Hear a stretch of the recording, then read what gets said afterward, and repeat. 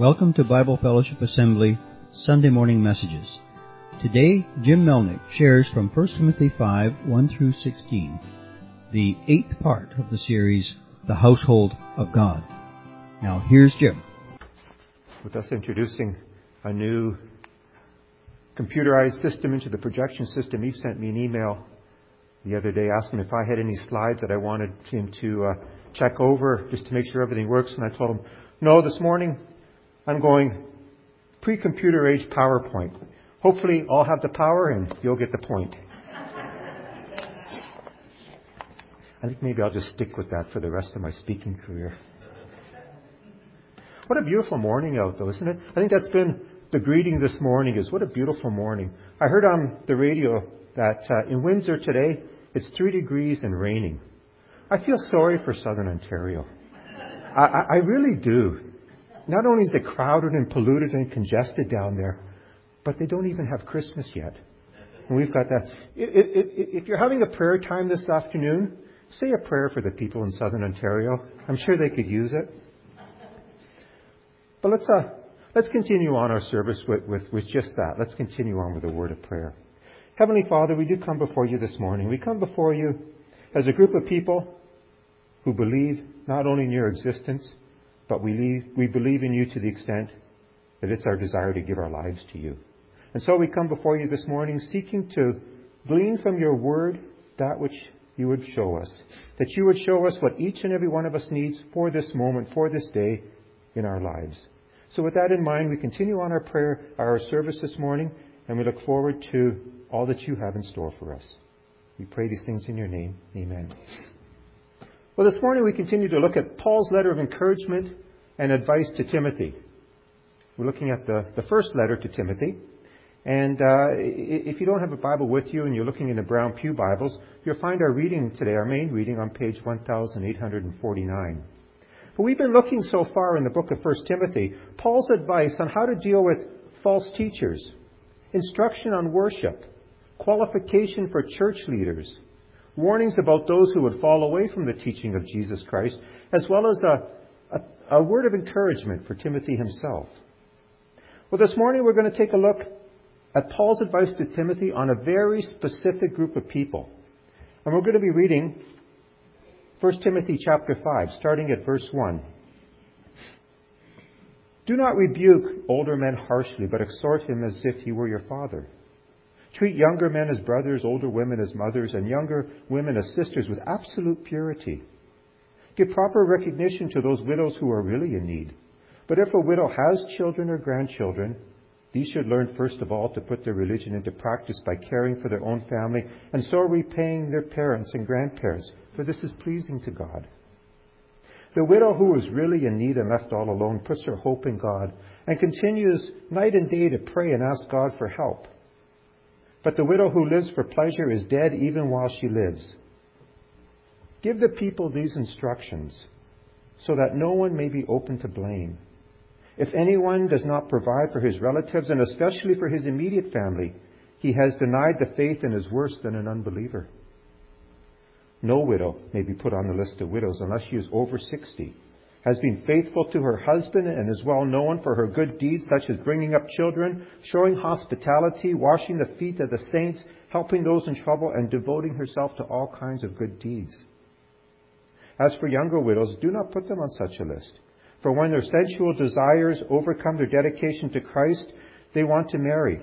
Thus they bring judgment on themselves because they have broken their first pledge. Besides, they get into the habit of being idle and going about from house to house. And not only do they become idlers, but also gossips and busybodies, saying things they ought not to. So I counsel younger widows to marry, to have children, to manage their homes, and to give the enemy no opportunity for slander. Some have, in fact, already turned away to follow Satan. If any woman who is a believer has widows in her family, she should help them out and not let the church be burdened with them, so that the church can help those widows who are really in need. Now, Paul starts off in chapter 5 advising Timothy on how to treat his relationship with other people around him. And he pretty much covers the entire adult demographic age group in his advice that he gives them. And then Paul zeroes in on a particular group of people, that is widows, And he spends a fair amount of time on how they should be cared for in a benevolent manner. Now, the challenge when we read other people's mail, and that's what we're doing here, we're reading somebody else's mail, is that we don't have the intimacy that the author and that the recipient would have had.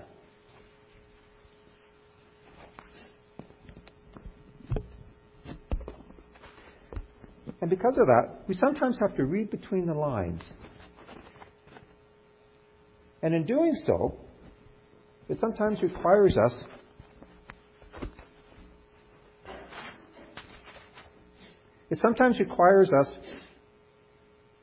to try and understand the nature of the problem that we may not have had as close of an encounter as in this case Paul and Timothy had. Was there a financial burden being placed on the church in Ephesus, which Timothy was in at the time? Was there a financial problem because more widows wanted to share in the benevolence of the church than what the church could support? If this is the problem, was the problem just limited to Ephesus, or was it more widespread to other churches in the areas? Or perhaps this was not a problem yet, but Paul saw it as a possibility, and he wanted to address it with Timothy to nip it in the bud, so to speak. We don't know for sure, but we know it must have been enough of an issue that Paul wanted to raise it with Timothy and spend a portion of his letter addressing it with him.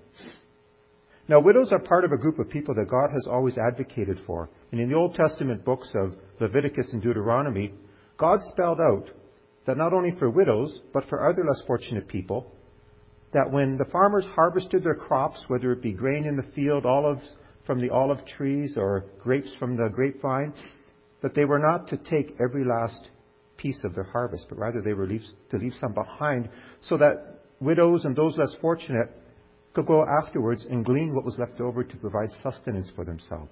A form of working welfare. Now, Paul is still conveying the need to look out for the well-being of widows, but not in the way that God dictated it to in the Old Testament Mosaic covenant. Rather, it appears to me that Paul was speaking more about a form of welfare, not in which the widows would go out into the field and glean from the harvest, but rather in which the church would provide sustenance for those who could not provide for themselves. The same way that we today might provide a food voucher or some groceries to those who we know are really going hungry. Now, in order for the church not to suffer financial hardship, Paul was reminding Timothy that only widows who are truly in need should go on this list of widows. Widows who could care for themselves or had family members to care for themselves should be looked after by those family members. Now, there's a cultural aspect at work here in the list of requirements that Paul was giving for widows to be put on this list. And if Paul was around today, he would probably alter that list to fit our culture today. But in Paul's day, in Timothy's day, this was the culture that they were working with. What would not change, though, is the need for families to step up to the plate and to do their part and look after for widows within their own families, because this is what it means to be a Christian. This section that we're looking at today in 1 Timothy is pretty straightforward. It doesn't require an in-depth theological interpretation. It's more common sense with biblical principles incorporated in it for the Christians that it was addressed to. Now, just because this is easy and it's straightforward doesn't mean that's it. I start with the closing prayer now. I still got 25 minutes left here, and I'm going to fill it. So what I want to do this morning is I want to take a closer look and start peeling away some of the layers of this chapter. You see, if you're doing as Paul was advocating for, if you've got your own family members, parents or grandparents, and you're looking after them the way that Paul instructed Timothy to instruct the church. And sometimes this is difficult. Kids know this. Parents can be difficult to look after at times. But if you are looking after your parents, your grandparents, you can be rest assured that your resources, your time, the effort that you're putting in will not go unrecognized by God. And this morning, I want to go beyond that concept. I want to peel back the layers that are within these verses, I want to look and learn for our own lives what can be a challenge. And how can we apply the principles that Paul is using here to the challenges in our own lives? Not necessarily the challenge of looking after aging parents, but rather the challenge of problem solving in general and finding solutions to those problems. How do we get from Paul's problem solving with Timothy with regard to dealing with widows to our own problem solving? Well, we do it by examining how we find solutions to our own problems. How we do that as Christians, as people who believe in God and want to follow God. We all face problems in our lives. If you've never faced a problem in your life that requires a solution, you're just not trying hard enough. And I want to start this morning as we journey down this path with a story about a man named Rich Busha. And it was taken from a book called The Unshakable Truth, and it was co-written by Josh and Sean McDowell. It's a story of a man who had a problem in his life, and he was looking for a solution. And we'll pick it up midstream with regards to his story. This is Rich Busha speaking. I'm not really sure why I wanted to go to church, because I didn't have a high regard for church people. They were a judgmental bunch. All I got from church people was condemnation and scripture verses thrown at me. My life was already going up in flames, so I didn't need more condemnation. And when your house is in flames, you don't want someone on your front lawn quoting scriptures. You want to fire them in with a water hose. Yet for some reason, I felt I needed to go to church. I guess what I was hoping for was that somewhere out there I might find a church with a hose that gushed with love and acceptance. Maybe in the back of my mind, I figured that was probably too much to ask, given my experience with church people. But I was going to give it a try anyway. What did I have to lose? When I walked into church, I was greeted by a lady in a pretty flowered dress. With a smile that stretched from ear to ear, she greeted me sweetly, saying, "Hello, welcome to Grace Church." We chatted for a minute. She was so bubbly and happy. I figured this must be some kind of cult congregation. I thought, no one could be that happy at a regular church. It gets better. She then introduced me to her husband and said, "Tom will take you to the stoners class." Stoners class? Were these people really going to get stoned in a church meeting? As it turned out, Stoner was the last name of the man who ran a small group. I was a long-haired, skinny, burnt-out addict, and they could see that. Yet these people accepted me for who I was without judgment or condemnation. In the past, most people had told me that my problem was drugs and alcohol. But the reality was that these things were my solution. Did you catch that? I'm going to read it again in case you missed it. In the past, most people had told me that my problem was drugs and alcohol. But the reality was these things were my solution. These church people knew that too. They saw that my problem was being alone and disconnected. I was looking for a sense of meaning and belonging. They saw that I was trying to solve things by joining a gang and getting into drugs and alcohol. But I didn't find what I was really looking for. These things were an attempt to drown out my problem, the hurt, the aloneness, my miserable existence. My solution wasn't a solution at all. For the first time in my life, I met real people who loved me for being me. I didn't even love me. And they were so doggone happy, it almost bugged me. They loved life. It had meaning to them. And I began to really crave what these people had. See, Paul was addressing a problem. The problem of what to do about widows who should not have been on the widows list. His solution incorporated both common sense and biblical principles. And I think that we can all come to the agreement that Paul's solution that he offered up to Timothy was a good one. Let's look at another example in the Bible of somebody who's looking for a solution. Let's take a look at King David. Someone who had a solution that didn't go so well. See, King David had a problem. After he had committed adultery with Bathsheba, she conceived and became pregnant.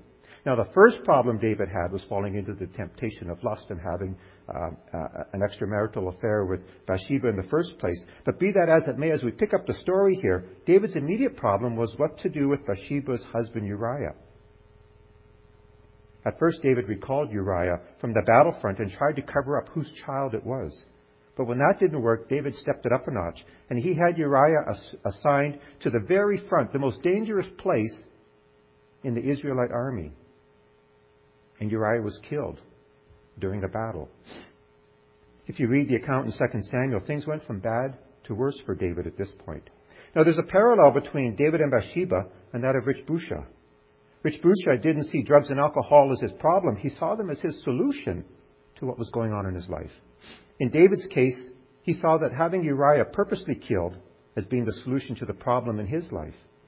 Now, in both cases, these men came up with solutions to the problems that didn't become solutions at all, but rather they just made things worse. Things went from bad to worse in a very quick, short order period of time. Now, stories like King David and that of Rich Busha are examples of coming up with the wrong solutions to one's problem. Well, how can we find the right way to find solutions to our problems? How can we do as Paul did with Timothy, to finding a solution to the problem of taking care of widows? How can we find a solution that both pleases God and meets the needs to the problem at hand in our lives? Let's take another look at an example in the Bible. This time, an example of somebody who got it right. A very serious problem was facing Noah. See, in chapter 6 of Genesis, we can read about Noah having a very serious problem. God had had enough of the wickedness of mankind, and the Bible says the Lord was grieved that he had made man on the earth, and his heart was filled with pain. God told Noah that he was going to wipe out mankind from the face of this earth, but because Noah was a righteous man, God said he was going to spare Noah and his family, and he told Noah to go and build an ark. Well, what was Noah's solution to the threat of survival of not only himself but his family? When I first thought about this, I thought, well, it's obvious. Noah's solution was to go and build an ark. But then as I thought about it more and more, I realized, no, that was not Noah's solution at all. Noah's solution to the problem at hand was to follow God's instruction. You see, if God had told Noah to go and do something else other than build an ark, and Noah had said, no, that's okay, I'll just build a boat for myself and my family and we'll survive the flood, I don't think it would have turned out as well for Noah as it did in the end. You see, that's the secret to finding solutions to our problems, to follow God's instruction. Well, how do you do that? It's easy, Jim, for you to say, well, just follow God's instruction. Well, we've all been down that road. How do we find God's instruction? How do we find that solution for the problems in our life? Well, it's quite simple. I've come up with a 3-step solution. It's not a 12-step solution. It just comes down to 3 simple steps. The first step is to read God's instruction manual, the Bible. The second step is to pray and ask God to show you His solution, His wisdom. The third step is to follow the Holy Spirit's leading. There you have it. 3 simple steps to finding a solution to any problem that will come across your life. Now, it's not a solution, it's not a program, it's not a 3-step process that you can complete in 3 minutes. It's going to take work, it is going to take effort on your part. But you need to work at it. And you need to do all 3 steps. You can't skip any.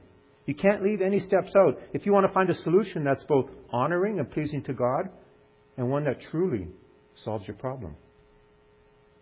Let's take a closer look at some of these steps. Step 1. In the Bible, you'll find inspiration to a solution that is God-pleasing to any problem that you have. And I don't say that flippantly. I don't just say it and expect you to go off and do it. In the book of Hebrews, chapter 4, verses 15 and 16, it reads, "For we do not have a high priest who is unable to sympathize with our weaknesses, but we have one who has been tempted in every way just as we are, yet was without sin. Let us then approach the throne of grace with confidence so that we may receive mercy and find grace to help us in our time of need." See, the high priest that the author in Hebrews was talking about is Jesus Christ. Jesus Christ felt the emotions that we feel. When He was upon this earth, He went through all the emotions, and you can find examples of that throughout the New Testament. It also says specifically that Jesus Christ was tempted in every way that we are tempted, yet within Him there was no sin found. We have a high standard that we could look to. Now, God knows that we're not Jesus Christ. We're not perfect. We are not without sin. But we have somebody who went through the same temptations that we go through. We have somebody who is who has felt the same emotions that we feel. And because of that, Jesus Christ has compassion for us.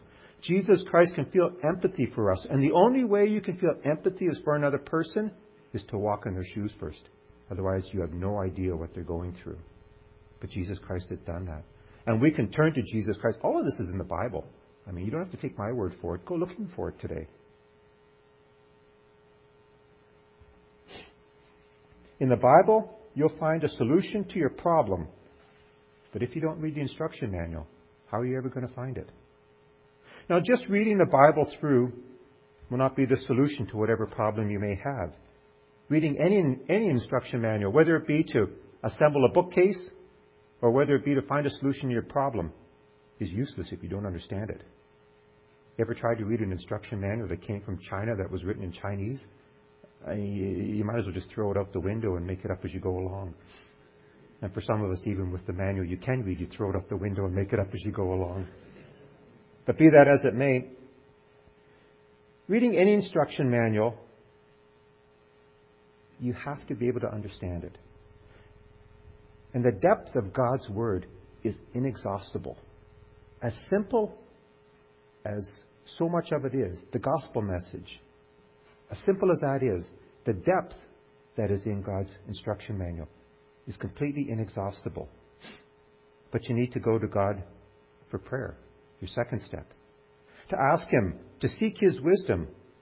Otherwise, it's going to be your own wisdom that you're imparting in what you read. And that's a dangerous path to go on.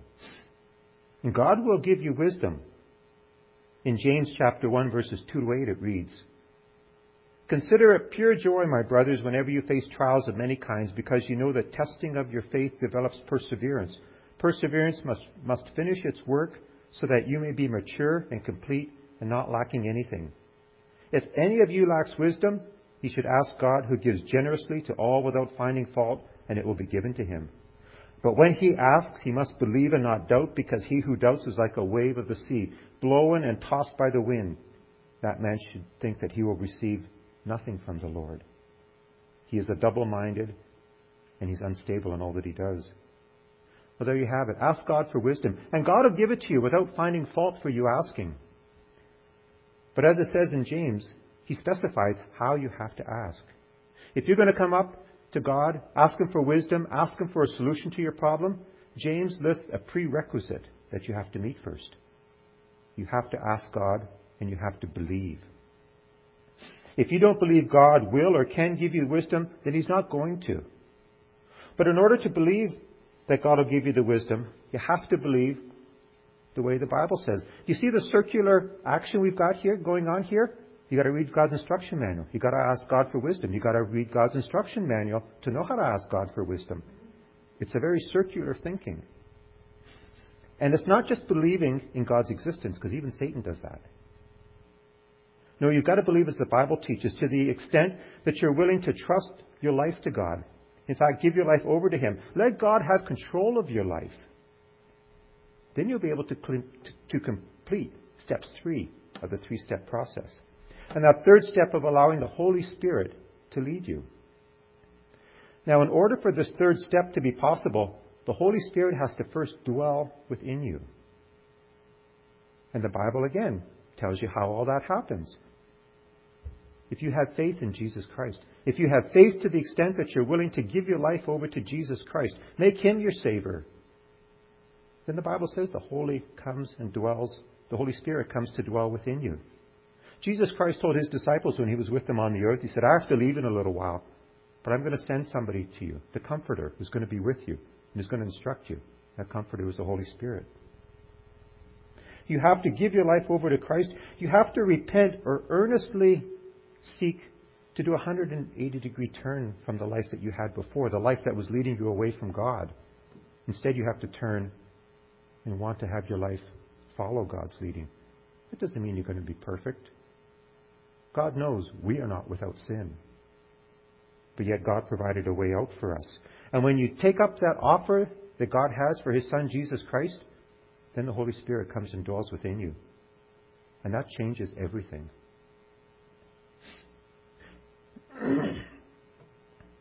That same Holy Spirit is available for everyone who calls on the name of Jesus Christ as Savior. And if you let Him, He'll reveal a plan for you that's far better than any plan you can ever think of yourself. Galatians chapter 5 is evidence of just that, starting at verse 16. So I say, live by the Spirit, and you will not gratify the desires of the sinful nature. For the sinful nature desires what is contrary to the Spirit, and the Spirit what is contrary to the sinful nature. They are in conflict with each other, so that you do not do what you want. But if you are led by the Spirit, you are not under the law. The acts of the sinful nature are obvious, and it's a big list. Sexual immorality, impurity, debauchery, idolatry and witchcraft, hatred, discord, jealousy, fits of rage, selfish ambition, dissensions, factions, evil, drunkenness, orgies, and the like. It's a long list. And I'm sure you can add to it yourself. And he goes on to say, I warn you, as I did before, that those who live like this will not inherit the kingdom of God. But the fruit of the Spirit is love, joy, peace, patience, kindness, goodness, faithfulness, gentleness, and self-control. Against such things there is no law. Those who belong to Christ Jesus have crucified the sinful nature with its passions and desires. Since we live by the Spirit, let us keep step with the Spirit. Let us not become conceited, provoking, and envying each other. This can be the toughest step of them all, following the Holy Spirit, because our spirit tends to be at odds with that of the Holy Spirit many times. Our spirit is predisposed to sin, and we can probably all make a little mental notation to ourselves what our own predisposition to sin is. We may have more than one, but we all have a predisposition to sinning. And like a stubborn child who's determined to do it their own way, oftentimes we too think we know better than God how we should run our own lives. If that's you, ask yourself this question. How's it going? Have you found peace in all circumstances of your life? Have you found joy that can carry you through any trial? Have you found contentment even in the struggles of your life? Or are you tired of running in circles, chasing what the world constantly promises but can never deliver to you? If that's the case, why not try a simple 3-step process to finding a long-lasting solution to your problem? 3 simple steps to find solutions to any problem you might have. But I know that sometimes, even with good intentions, we still mess up. Now, I don't want you to leave here this morning thinking that if you do mess up like David did, that it's game over, that there's no recovery process, that you're just going to crash and burn and God wants nothing to do with you. See, Rich Bush's story doesn't end with him just going to the stoner's class. The church that accepted him without judgment helped to change his life. And his story goes on to say, over time I learned who Jesus really was, what he did for me, and how he was the real solution to my messed up life. As of the time of the writing of this book, Rich Busha became a leader within the church that he went to. And he, in fact, himself started leading a group of people with addictions into recovery. There's a lesson for every congregation in the world. Here's a little aside for all of us to pay attention to with the story of Rich Busha. When someone walks through the doors of your church, our church, we need to accept them with love. To show them the love of Christ that somebody else showed you. To teach them God's Word. To let God be the one who convicts and changes their lives. I can't convict anybody. I can't change somebody's life. But God can through the Holy Spirit and through the work of His Son, Jesus Christ. And that's what we need to be encouraging anybody who walks through these doors. For some people, that can take years. But I need to make sure I'm not driving somebody away from God because I have a lack of patience. Because it's not happening soon enough, I need to make sure I'm not writing Bible verses across that 2x4 and then whacking them across the head with it. Doesn't matter how many Bible verses you write on a 2x4. You whack somebody with the head, you're only going to knock their senses loose. We need to make sure that God's Word is written on their hearts, not branded across their forehead with a 2x4. Well, back to where we were. King David, when he was confronted by the prophet Nathan, repented of his sin. Now, God accepted David's repentance. And the Bible says that God actually took David's sin away. Now, David had to live with the consequences of his sin, and the consequences were great indeed. But God went on to use David in mighty ways for His kingdom. And perhaps the greatest way that God used King David was that Jesus Christ came from the lineage of King David. In the record of the genealogy of Jesus Christ in Matthew chapter 1, it starts off with a record of genealogy of Jesus Christ, the son of David, the son of Abraham. Now, if you go on to use this 3-step plan to find solutions to your problem in your life, and I hope you do because I think it works. Well, how do you know that the solution that you formulated, that you come up with, will work? How do you know that it's the one that's right and pleasing to God and is the final solution to your problem? Well, the acid test is simply asking the question, is it pleasing to God? But to answer that question honestly, you have to put aside all of your biases. You see, if you have that solution and you start justifying your own actions before God, then you've either got to say, I've come up with the wrong solution, or I just don't care for God's solution. You have to be able to say to yourself that I truly am willing to follow God's solution. I'm willing to follow the leading of the Holy Spirit. And God's solution isn't always easy. It wasn't for King David. It was by no means easy. But David repented. God took away his sin. And he went on to be a very powerful ally for God in his kingdom advancement. And if you are honest with yourself and you realize the solution that you have is not the right one, well, just go back to the beginning. Just start at step 1 again. There's no penalty for starting back at the beginning again. But I encourage you to really think about your solutions to this life. If you've got a solution and you say, I know what you want me to do, God, but, well, go right back to step 1. You've got to start at the beginning again. Today we've been looking at solutions to problems. Paul's solution for Timothy regarding support to widows. Rich Busha had a problem of loneliness, and his solution was to find Jesus Christ, who promises never to leave us.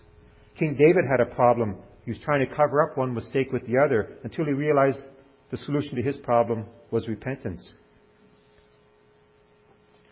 Noah knew the solution to his problem was to follow God's instruction. The solution to your problem, my problem, is right there waiting to be revealed. But you have to go looking for it. You have to read the Bible, God's instruction manual. You have to seek God's wisdom to open your eyes to understand it, not to your wisdom, but to God's wisdom. And certainly not to the wisdom of this world. And you have to follow the leading of the Holy Spirit. Thank you for listening. Come back next week for the next Sunday morning message from Bible Fellowship Assembly. Visit us on the web at bfa.church, where you will find our physical address and contact information. We'd love to see you if you are in the Timmins area, or drop us a line at info@bfa.church. Until next time.